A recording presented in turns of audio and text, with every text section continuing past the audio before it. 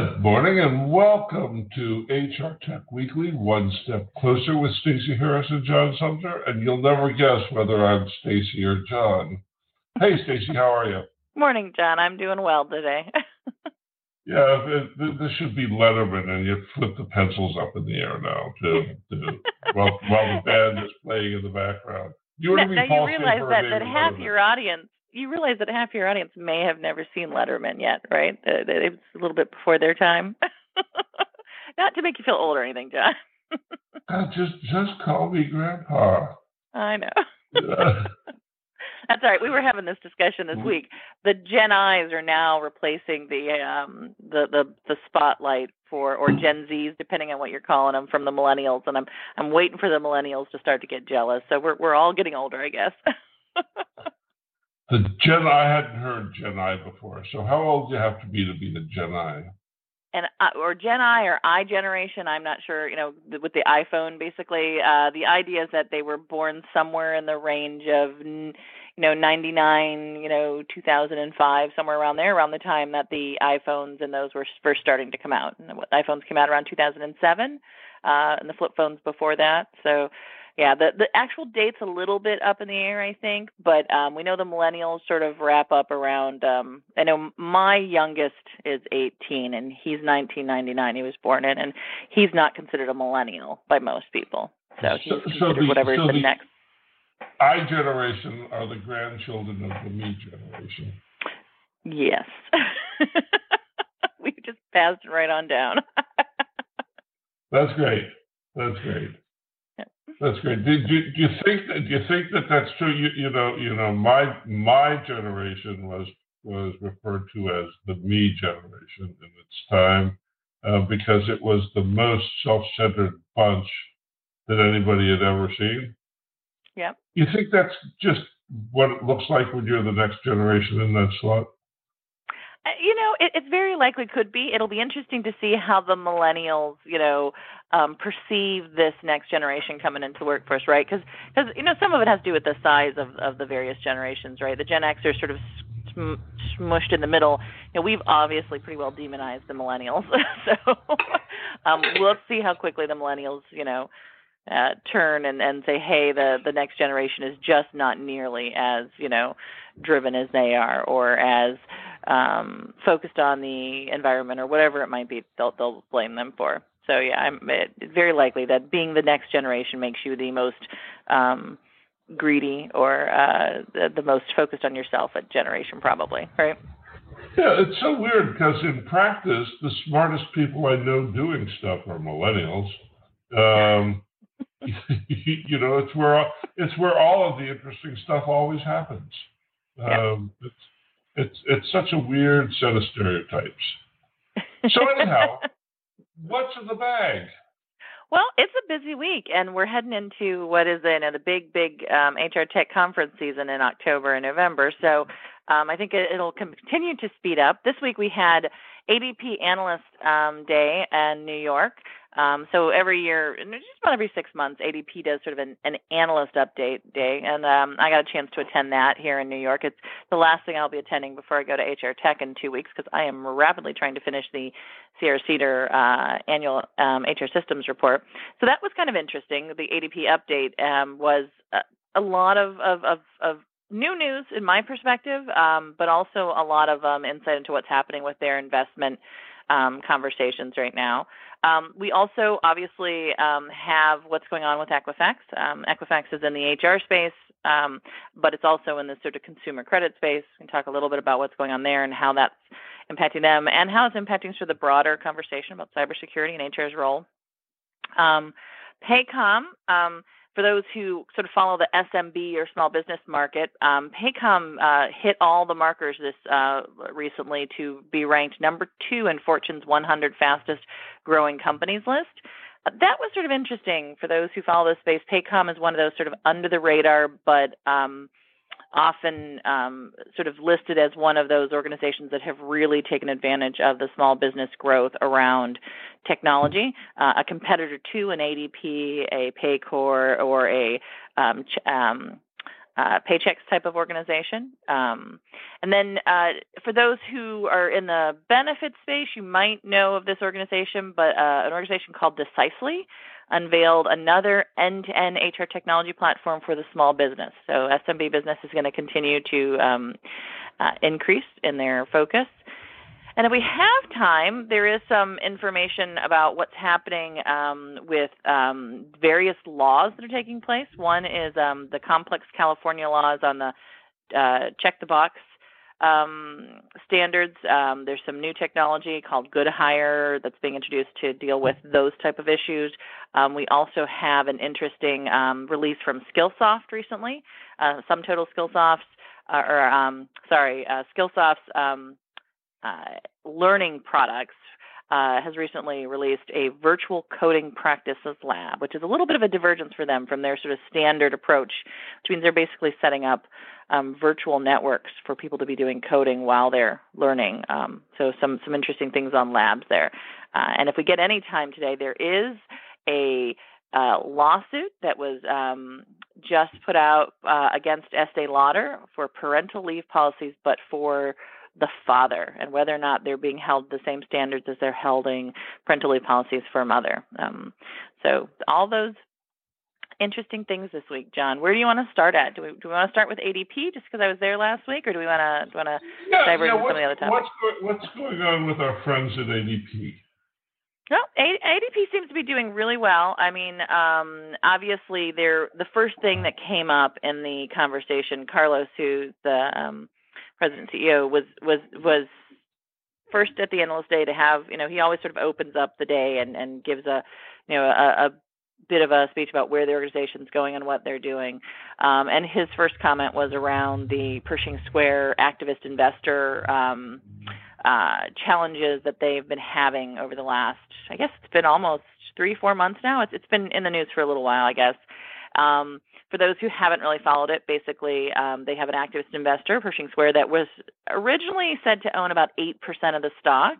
Although Carlos said that, after a little bit of investigation, that looks like it's more like 2% of sort of votable stock. The rest of it was more of non-votable stocking shares.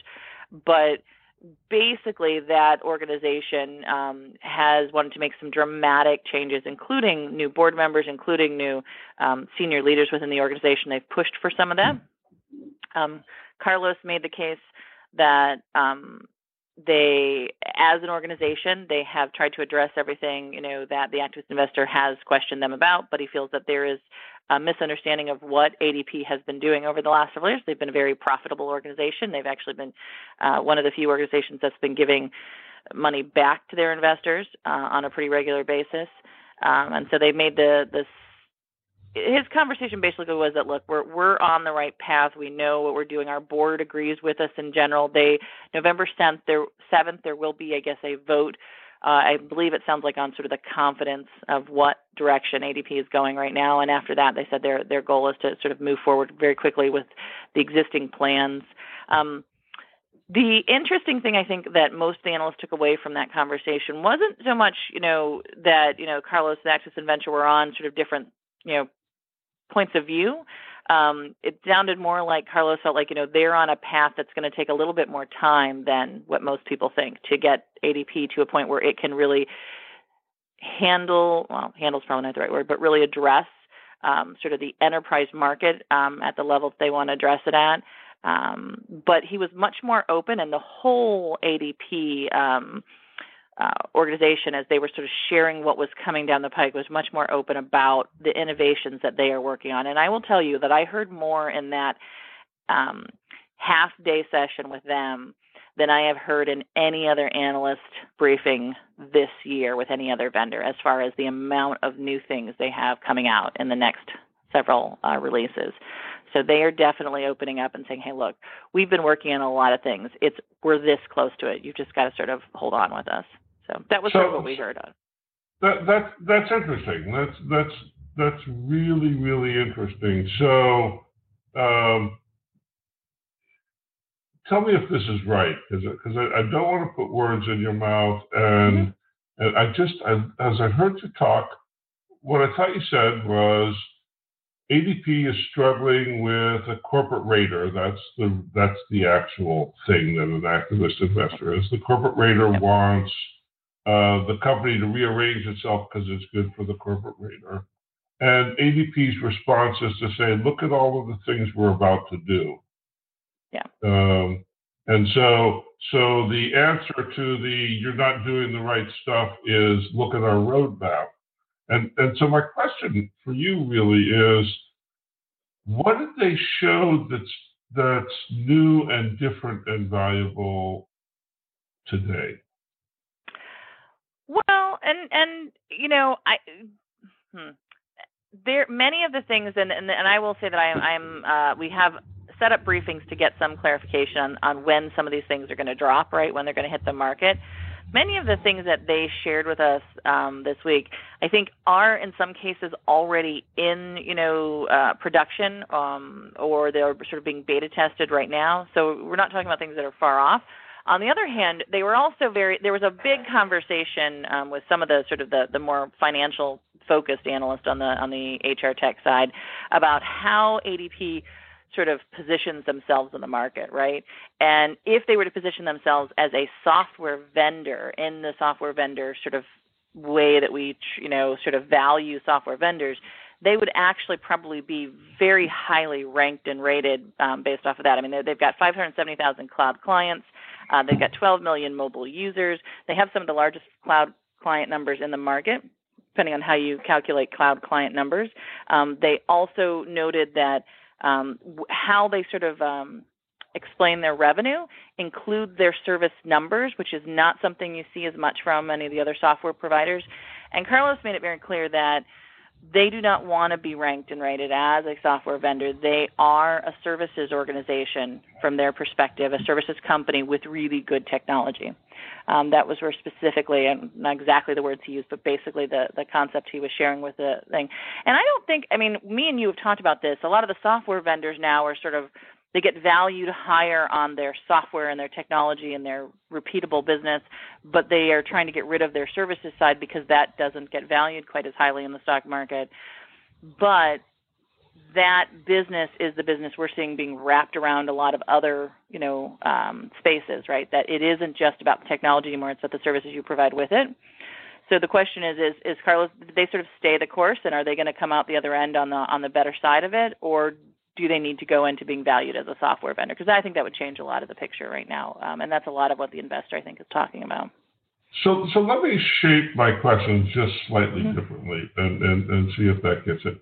It's my belief, although I haven't seen ADP up close in some time, it's my belief that ADP has a pretty powerful technical shop. And what they're doing with that pretty powerful technical shop is making their delivery more effective and more responsive. And they're doing that the way that you do that, which is in bits and pieces that aggregate up to a whole. So I would expect that the ADP story, which they might not be good at telling, is that we're doing amazing stuff. Our service delivery is getting more effective and smarter.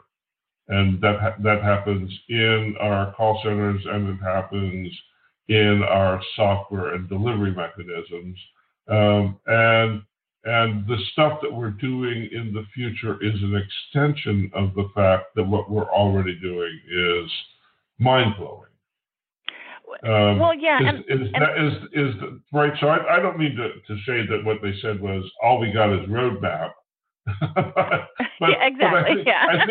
I think in this environment, it's really hard to say we're doing a great job because every single one of our processes is getting smarter every day, which is where the real work in making intelligent service delivery a reality is.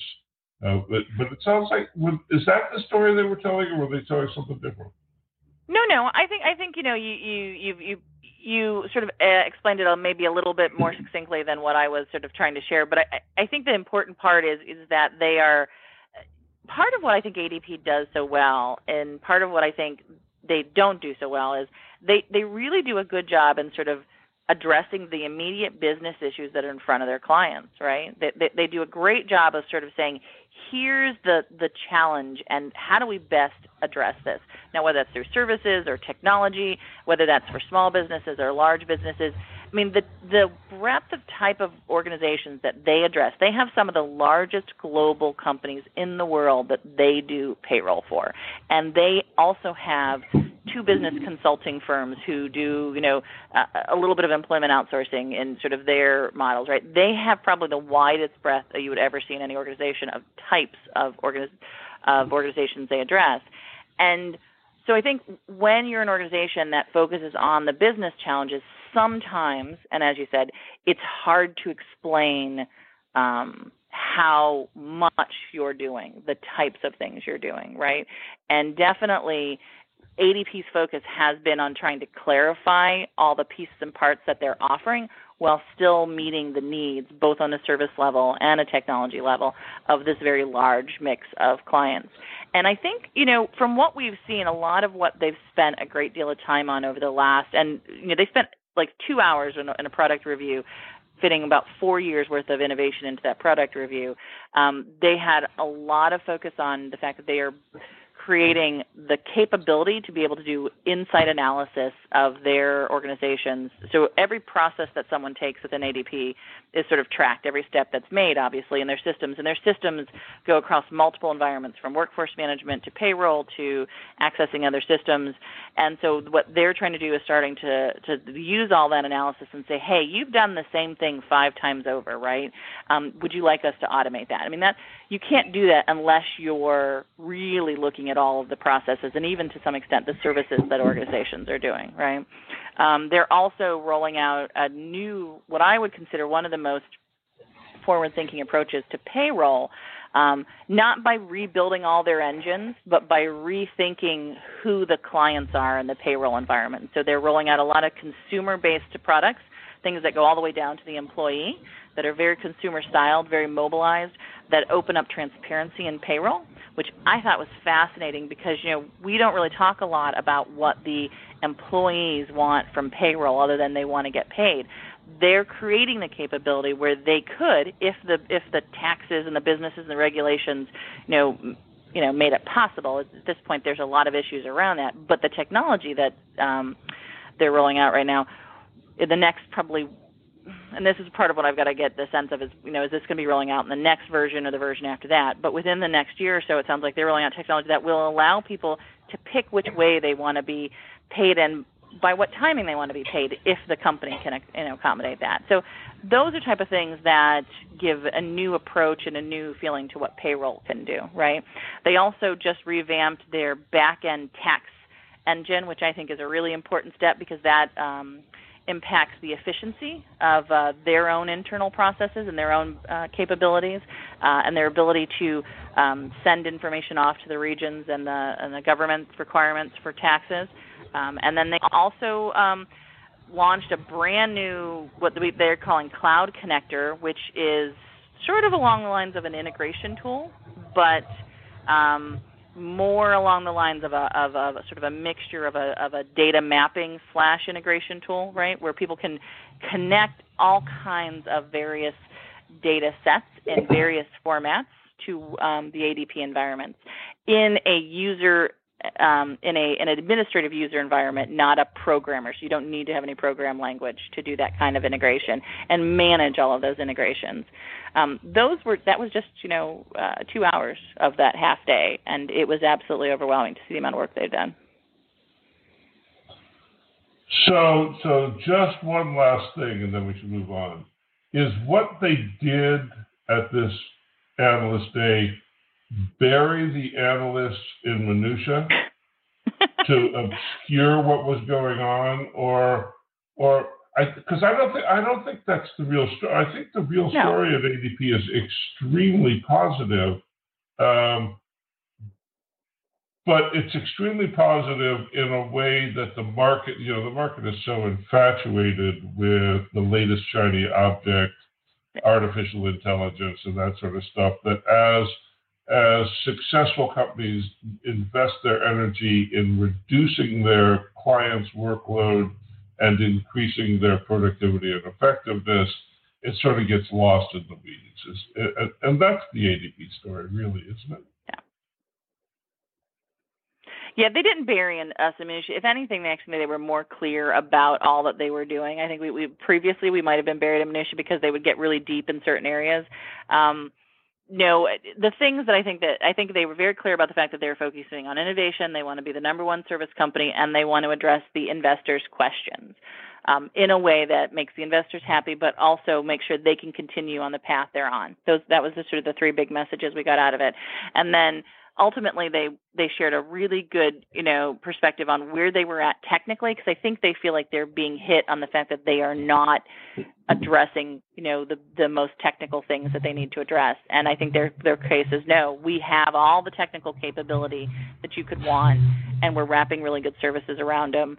We've been very innovative, but it's, most of this is right at the edge of being rolled out. And I think up to this point, they've been much more cautious about what they were sharing with what they were doing, partially because they were very afraid of their competitors sort of being able to sort of take some of their ideas and reuse them. A lot of large organizations are dealing with that challenge. How do they make sure the market sees them as an innovative, viable organization that's moving quickly, and how do they keep, some of what they're working on from their competitors until they're ready to release it? Cool. So let's move on to this week's equivalent of HR technology porn. See, I'm trying to keep up with the whole segue thing. You're doing good. Yeah, you're doing really good. Not sure I would have used that, but hey, it works. Well, Equifax. Equifax. Everybody loves a good car wreck. Yeah. So, God, I am so glad that I am not a senior executive at Equifax this week. It would be a rough place to be. Yes. Oh man, and really the point here, what happens with Equifax is gonna happen. I have a hard time understanding how they survive in anything like the shape that the company was in before the data breach. But what's more important, it's a cautionary tale, right? It says, you know what? Life-threatening data breaches happen. Yeah. And you better take this stuff seriously.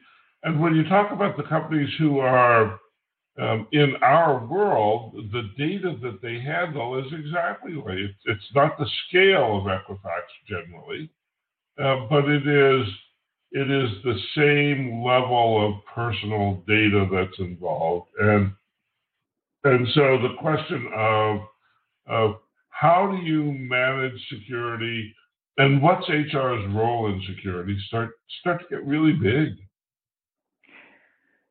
Yeah, and this particular case, I think, it's twofold. It's what happens, before the security breach, which is a big part of sort of knowing your processes, knowing your people, and knowing sort of where everything sits at from both a technical and a sort of human resource perspective.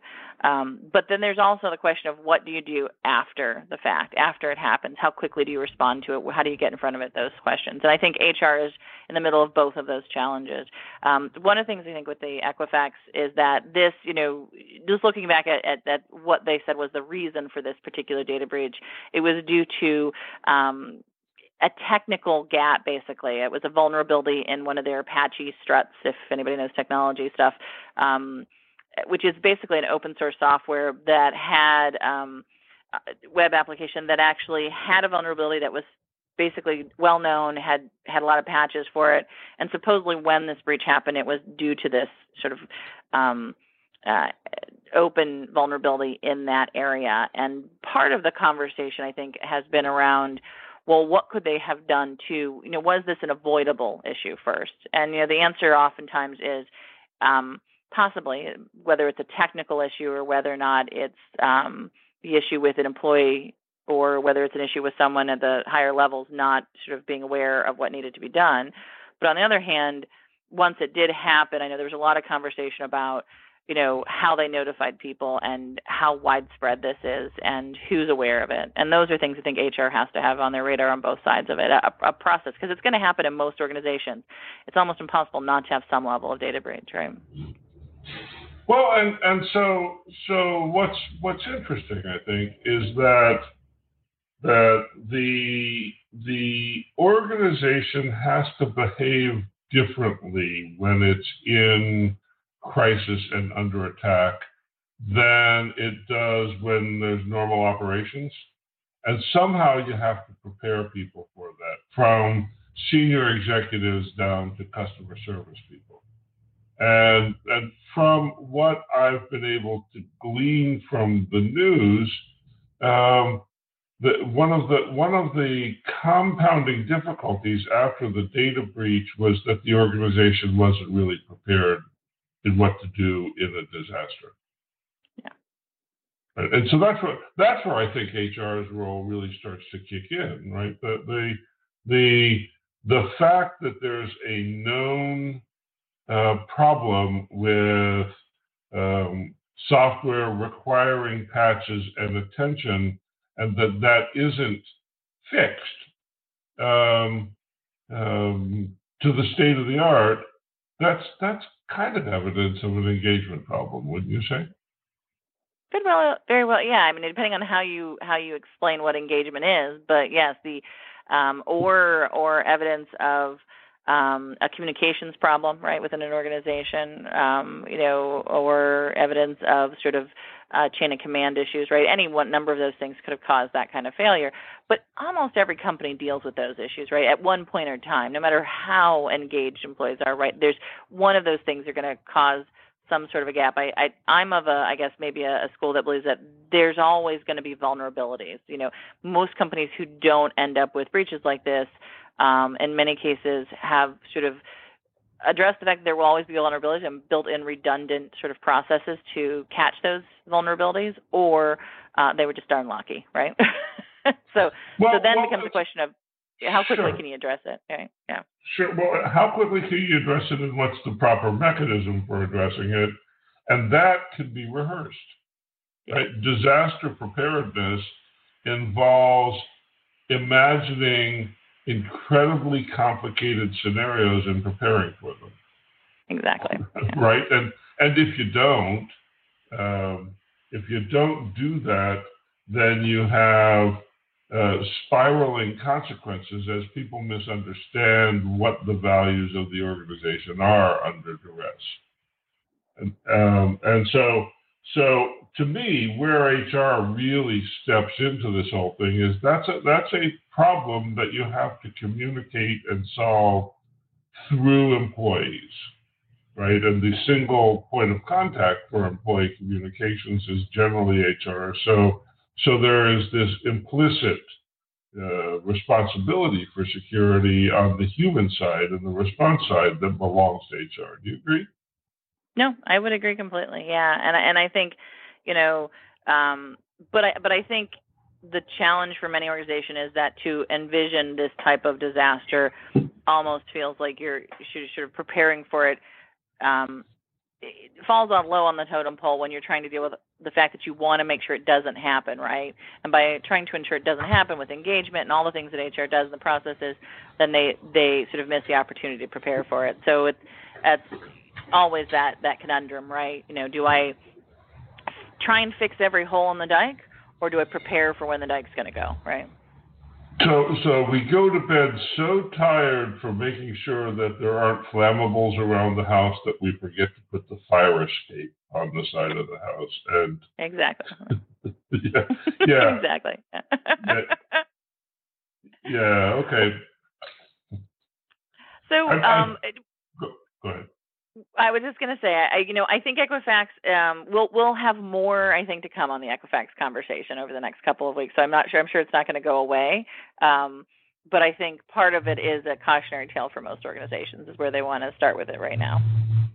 Right. No data security and general information security practices at the human level are the Achilles heel in almost all contemporary organizations. Yeah, exactly. Yeah. As we're wrapping up today, I do want to make a note of, I think it's well worth noting if those who haven't followed Paycom would pay attention, the as many of these very large organizations who have a lot of opportunity to have gaps like this, come out. We have a lot of small organizations growing pretty rapidly, which leaves another sort of set of challenges for organizations. And Paycom's one of those organizations, I think, that's growing pretty rapidly. And if you haven't paid attention to them in the tech space, you probably should. They hit the Fortune 100's fastest growing companies list this week. And that was intriguing to me because they've been growing about 40% in the last 3 years, 40 to 50% year over year almost in their revenue. They're about $329 million. So they're not huge. They handle the sort of very small market, 25 employees up to 500, 600 employees space. So a lot of people wouldn't have heard of them if they're dealing with larger enterprise size businesses. But I think what's interesting about them sort of being added to this list, they're one of the few sort of software-based organizations that are on the 100 fastest-growing list. They beat out organizations like Facebook and others that were on this list for some known, recognizable amount of time. It's interesting to see an HR technology organization that has been around, and Paycom's been around for a while, as long as they have hit sort of the fastest 100 growing list in the SMB space. So just a note to say that it's probably worth paying attention to what's happening in that SMB space. It's growing rapidly. Equifax deals with a lot of SMBs. We know that ADP deals with a lot of SMBs. It seems like that is the space where there's more noise at right now. Fantastic. So what a great conversation today, Stacey. It's definitely been a busy week. We'll probably have more to cover next week, and if you're trying to keep up on all of the news, we'll also be doing a special session from the HRTech conference in Las Vegas on Friday. So put that on your calendar. Thanks, and thanks for doing this, Stacey. It's always a wonderful, enlightening experience for me. And thanks everybody for tuning in. You've been listening to HR Examiner's HRTech Weekly with Stacey Harris and John Sumter. Have a great weekend. Bye-bye. Thanks, everyone. Bye.